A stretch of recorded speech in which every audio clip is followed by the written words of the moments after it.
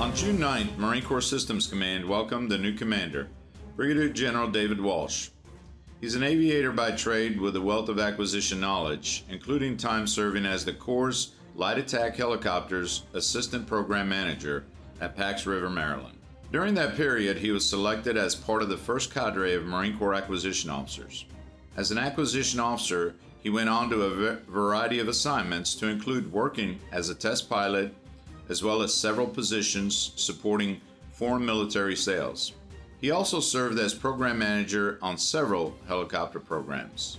In January 2008, he became the Director of Operations at Fleet Readiness Center East, Marine Corps Air Station Cherry Point, where he managed depot-level maintenance, repair, overhaul of aircraft, engines and components, and supervised production flight test operations, giving him a deeper understanding of both the depot and sustainment world. He served as the military assistant to the Assistant Secretary of the Navy for Research, Development, and Acquisition at the Pentagon, and was the acting program executive officer Land System for several months before assuming his current position.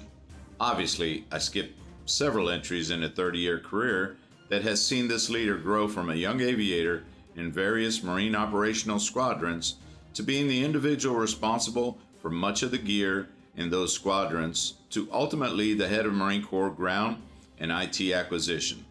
So I encourage you all to take a few moments and read his bio to better understand the breadth and depth of knowledge he brings to his current assignment. Sir, I know you got lots going on, so I appreciate you taking the time to be here on the podcast.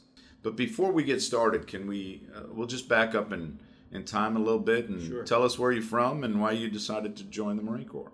Okay, yeah, first of all, appreciate the opportunity to talk today. I joined the Marine Corps in 1992, originally from New York, didn't have any family background in the military. I studied aerospace engineering at University of Virginia and was always interested in aviation and space and all that kind of stuff that was going on with the space shuttle back in the 80s. And that's where I took my education. After I graduated, I happened to be looking for a job in aviation world and got connected with Pax River as a civilian, trying to get a civilian job there. At the time, there was a hiring freeze, and someone I knew said, well, if you love aviation so much, why don't you go fly? So I went around shopping around the different services, Navy, Air Force, and Marine Corps, and fell in love with the Marine Corps culture, saw the opportunity there to go fly, and joined up. So 1992, jumped in. So I have a personal bias, but I really think you made the right decision. Nothing against all the other services, but so your predecessor spent a few years focused on modernizing the individual Marine from pure fleet rifle to most of the things that the individual Marine wears, carries. There's a lot of work left to be done to ensure the Corps meets the objectives for Force Design 2030. What do you see as your main acquisition priorities for the next several years? We take our cues from the Commandant, obviously, in Force Design 2030, and in General Heckel over at CD&I as far as priorities for the Marine Corps. If you take a look at what the Force Design Update 2030 just came out a couple months ago, there's a bunch of priorities that the Commandant's listed there, but the ones that apply to us as acquisition Marines and an acquisition Corps have to do with our counter-recon fight, our sensors, being able to find and fix the enemy, and then bring lethal effects to them, enabling it with a robust and redundant kill web. So for us, that means putting systems out there that can see the enemy, things like the Gator radar that PO Land System is developing, some of our other passive sensors will be high priorities, and then things that can pass that targeting information to lethal effects with a redundant, resilient comm network. And then, of course, putting warheads on bad guys with things like Nemesis and Emmerich that allow our Marines to be successful on the battlefield. All of that has to be enabled with a good logistics chain. So for us, as far as priorities on acquisition side, as we look to develop all those capabilities I just mentioned, they have to be mobile, they have to be light, they have to be easily transportable with a small logistics footprint that can be easily maintained by a small unit.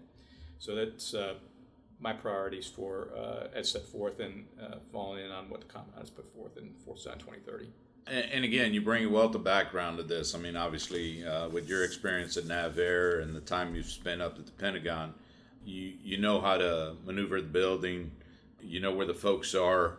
Ideally, you know the doors to knock on. What do you hope to bring down to the ground side? What things are you looking forward to do here as far as perhaps maybe bringing a little bit of the NavAir model or capturing what we do here on the ground side and incorporating some of the things that you did at NavAir?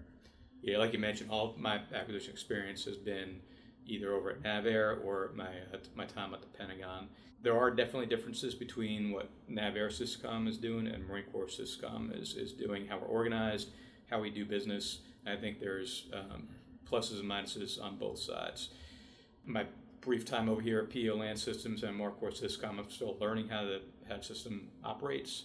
You know, taking a lot of advice from folks who have been here a long time as I look to set priorities and look at how we can change the organization to be better. My time at NavAir, I had the opportunity to go across a lot of functional areas. I started as a tester, so did a lot some time in the test world, engineering, logistics, manufacturing, and production, quality, and then into program management, of course. So I've got a pretty wide breadth of experience across the functional areas, at least on the NavAir side. I think that will translate well over to the Syscom side, the Marine Corps Syscom side as well.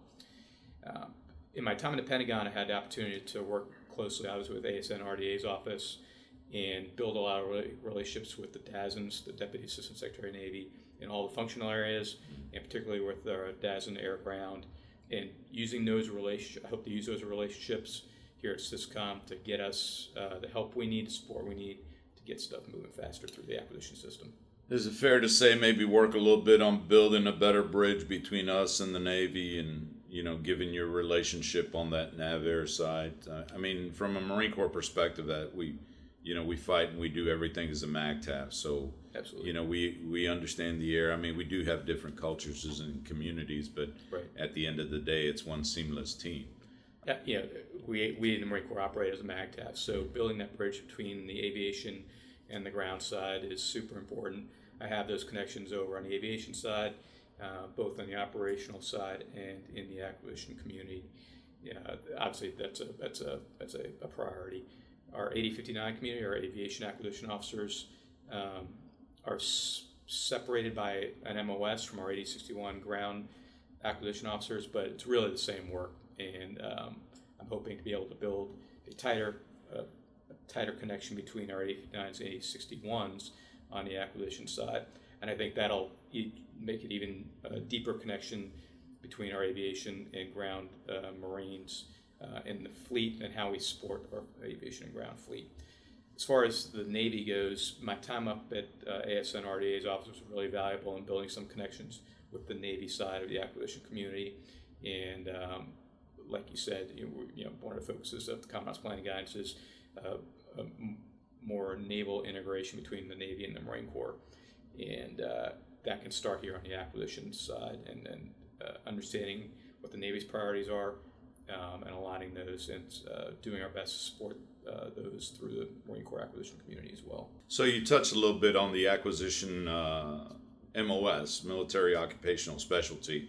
You were among the first to be officially docked into that MOS, and we have two, obviously, the air and the ground. You served all that time in the air, now you're interacting with all the ground folks. What is some of your vision for the future? Do you see a need to continue to work on that community? Are we getting enough acquisition officers into the MOS? Two things on that. As far as the 8059, 8061, I touched on it a little bit. There's a lot of similarities between those two communities. In the past, I think, have not maybe taken full advantage of those similarities. So I'm hoping to bring those two communities a little bit closer together and spend some time learning from each other. I think there's pluses and minuses on the way NavAir does business and the way Marine Corps Syscom does business. Obviously, we're all working toward the same goal of bringing the best capabilities, sustainable capabilities out to our Marines. And there's a lot can be learned from NavAir, learning from Syscom, and Syscom learning from the way NavAir does business. And our Marines, our 8059s and 8061s are a great means of bringing those two communities closer together. As far as attracting new talent into the acquisition community, it's always been a challenge because as you sign up as an acquisition officer, you sign away your opportunity to become a fleet commander. Right. That's most Marines don't join the Marine Corps to be acquisition officers and go get into this business. They sign up to be trigger pullers and pilots and wiggle sticks, drop bombs, that kind of stuff. So convincing folks that this is a worthy path to take is sometimes challenging, especially at the younger ranks. I think as folks get into the acquisition world and they see just the outsized impact they can have as a major or a lieutenant colonel, or as you go up the ranks, even the wider impact, they get bought in. They recognize that as a lieutenant colonel, say, you can go be a battalion commander or a squadron CO, and you'll have that job for 18 months ish, and you'll impact that unit. And of course, that's super important. What we do as warfighter, that is the pointy end of the spear. But as a lieutenant colonel in the acquisition community, you have a generational impact on how the Marine Corps operates, the gear they use, and you'll impact a generation of Marines. Much longer impact, much deeper impact than you will as a fleet commander. So convincing people that's the way to go is a challenge. Getting people to sign up on the front end. I talked to the commandant about this last week with regards to talent management, and he kind of broadened it a little bit beyond just the acquisition community. How do we convince our junior mid-grade Marines that something outside of the fleet or outside of command of a fleet unit is a worthy pursuit, a worthy career goal for the benefit of the Marine Corps? There's a lot of stuff. Acquisition is one, but there are a lot of things in the supporting establishment that are really, really important to the Marine Corps, and we need really good Marines in those jobs. Key critical capabilities that aren't necessarily in an infantry unit. Right. Transition a little bit. I mean, you talked about the fact that we're a naval expeditionary force, and part of the commandant's conversations on force design. Acquisition's a team sport. I think you like to use the word partners. We have a lot of partners that we deal with on a regular basis. You spent some time as a test pilot doing experimentation, so you have an understanding of the work. What are you hoping to build on with our relationships, both with Marine Corps Warfighting Lab, McWill, as well as some of our other partners, Combat Development and Integration Command? Yeah, those partnerships are really, really important. The Warfighting Lab and CDD and CDI, different roles. I know General Pasadrian like to talk about the three amigos, and the tight relationship that those three organizations need to have. And I just want to clarify that the three amigos actually had 5 or 6 different amigos, but yeah, and the partnerships.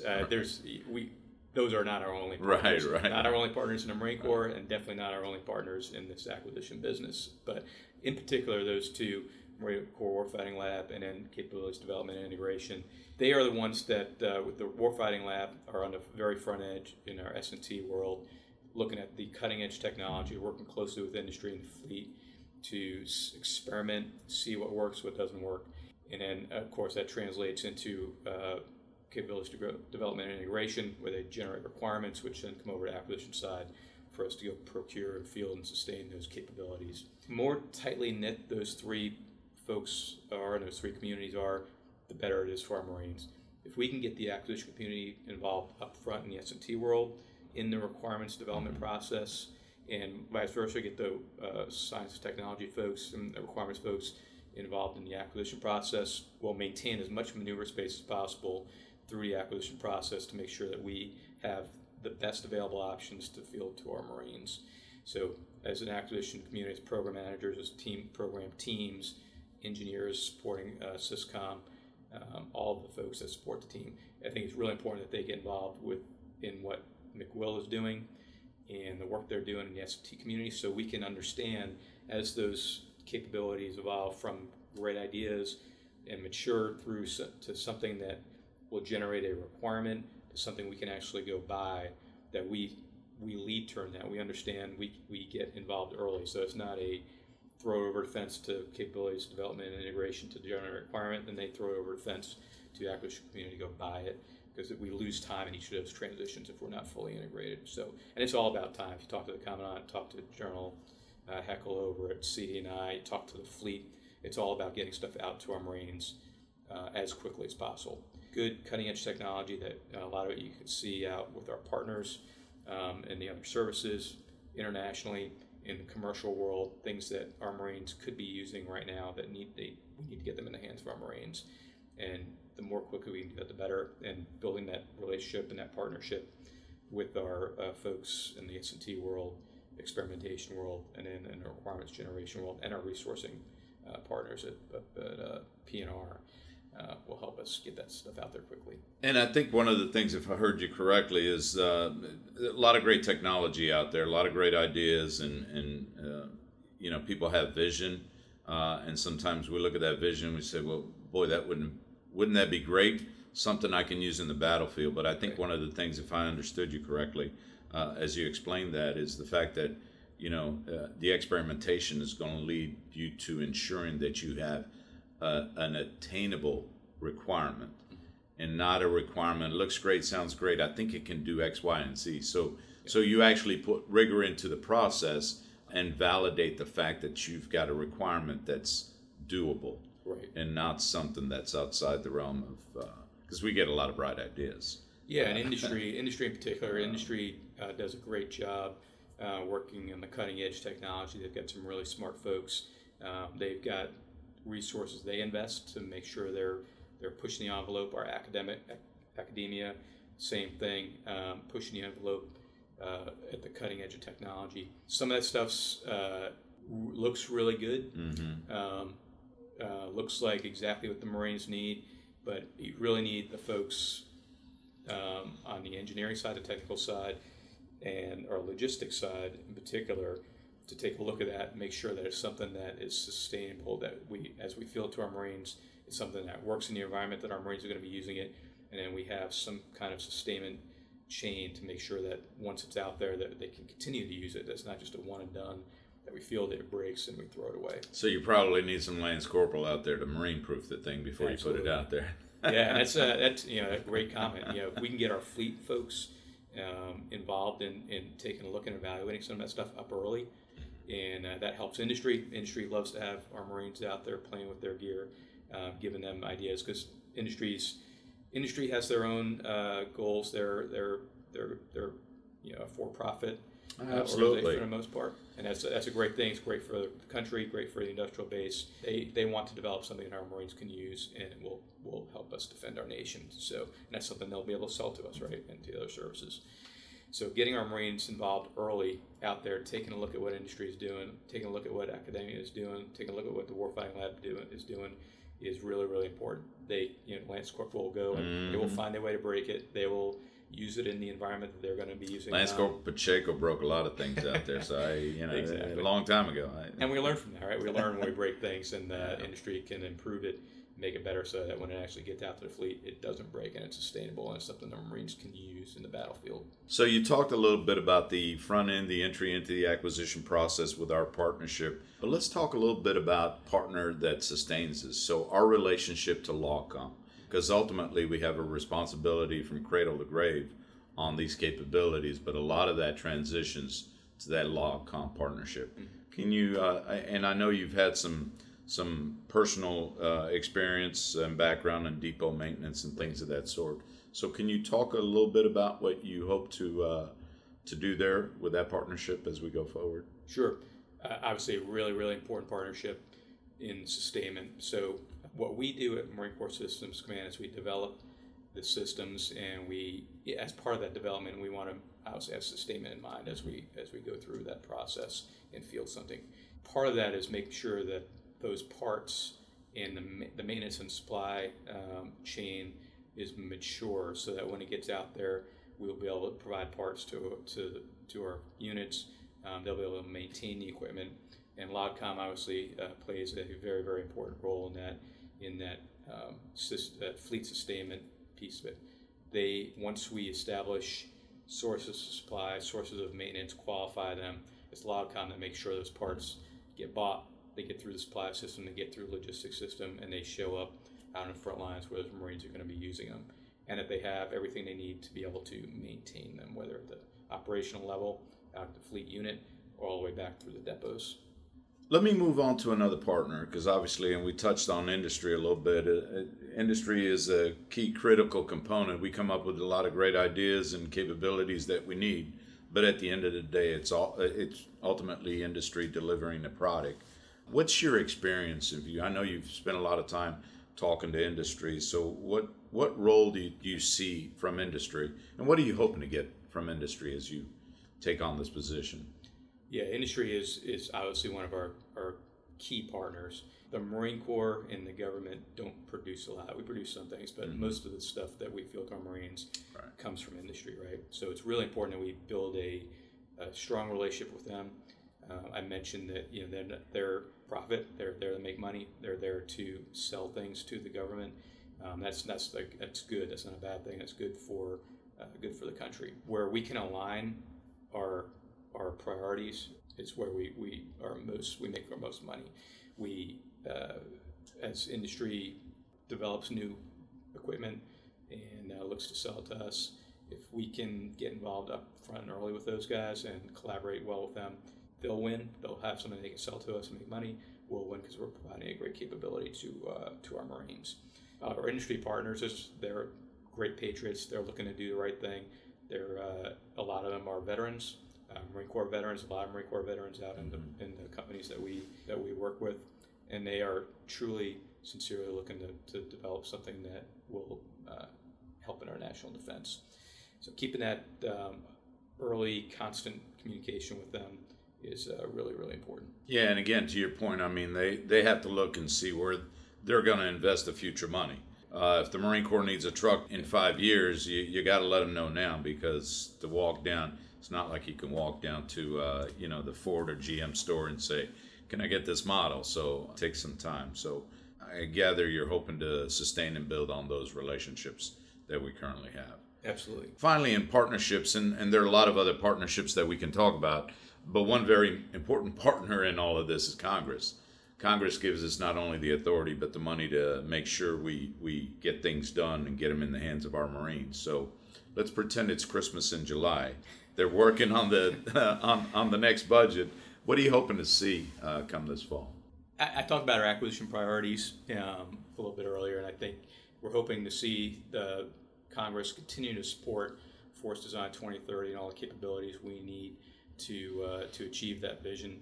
Congress has been very, very supportive, and we look forward to continuing that. So what I hope to see is continued investment and continued support from the budget to move down that path. So finally, I mean, you've been in the seat for a couple of weeks. You got a workforce of about 2,500 folks out here trying to field cutting-edge capability. What are you looking forward to most in regards to working with this team? And maybe in a little bit, what are you hoping that the workforce understands about you and how you work to best accomplish the mission we have at hand?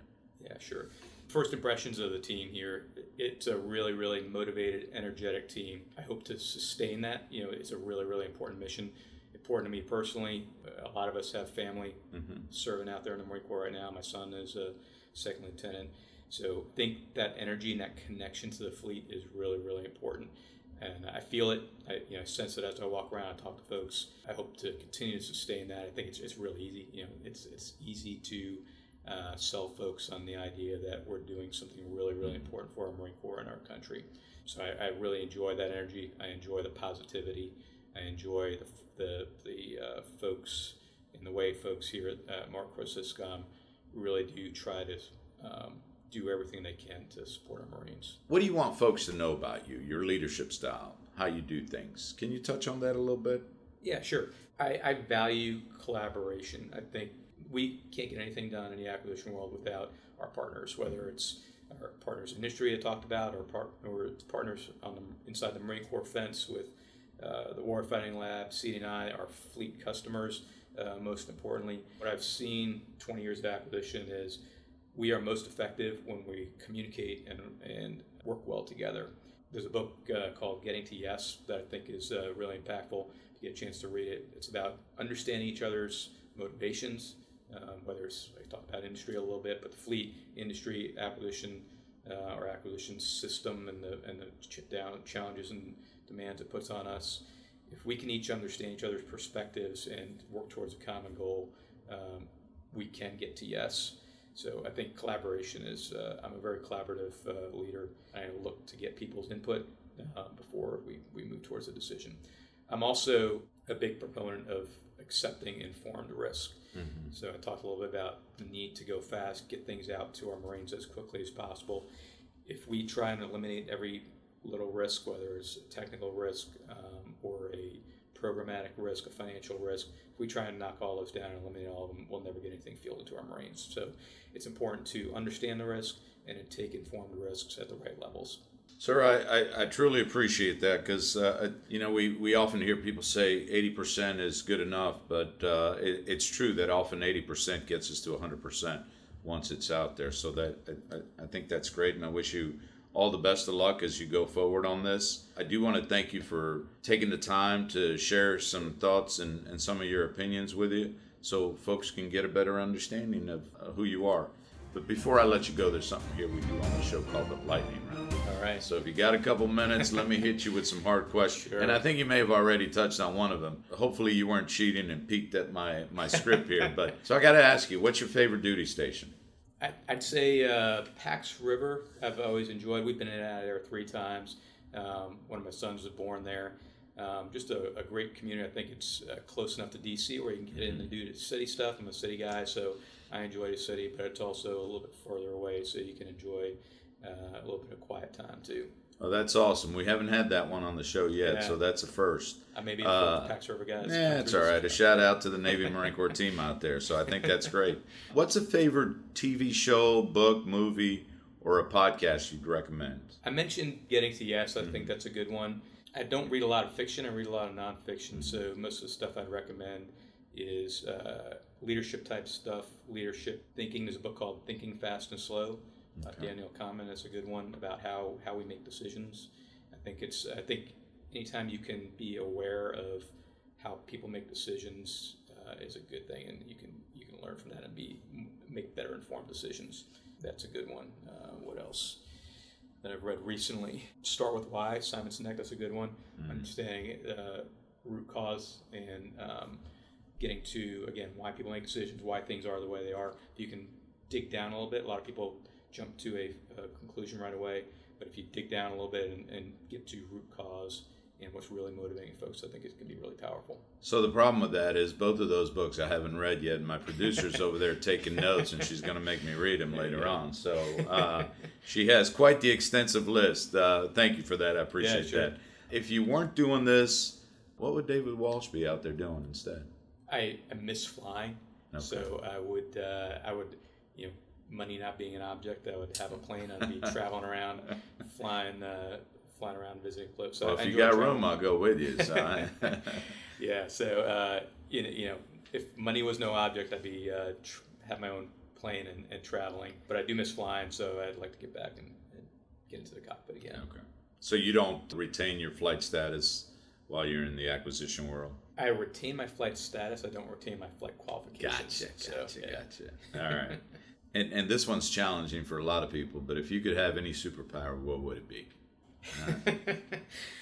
No, that's quite all right, because we have people coming out of the woodwork and making up things that I've just never heard before. So yeah, invisibility is a good one. They don't see you coming, and and then we've also had the power to be able to do what I want with this defense budget of mine. So yeah, that would be a good one. I'll just throw those out there as a couple of recommendations. Listen, sir, I want to say it's been a pleasure having the conversation. Thanks. I want to thank you for taking the time to do this. Absolutely. I know there's a lot on your plate. You're working on getting to know the workforce and wrapping your arms around the plethora of programs that we have here. So I wish you the best. And continued future success. And maybe somewhere down the road we'll have you back and you can talk to us a little bit more about how things are going. Absolutely. Love it. Thank you. Thank you. Well, this concludes another episode of Equipping the Corps. I hope you've enjoyed our conversation today. If so, please take a couple minutes, leave us a review, subscribe, tell your friends about us. Till next time, Manny Pacheco signing off.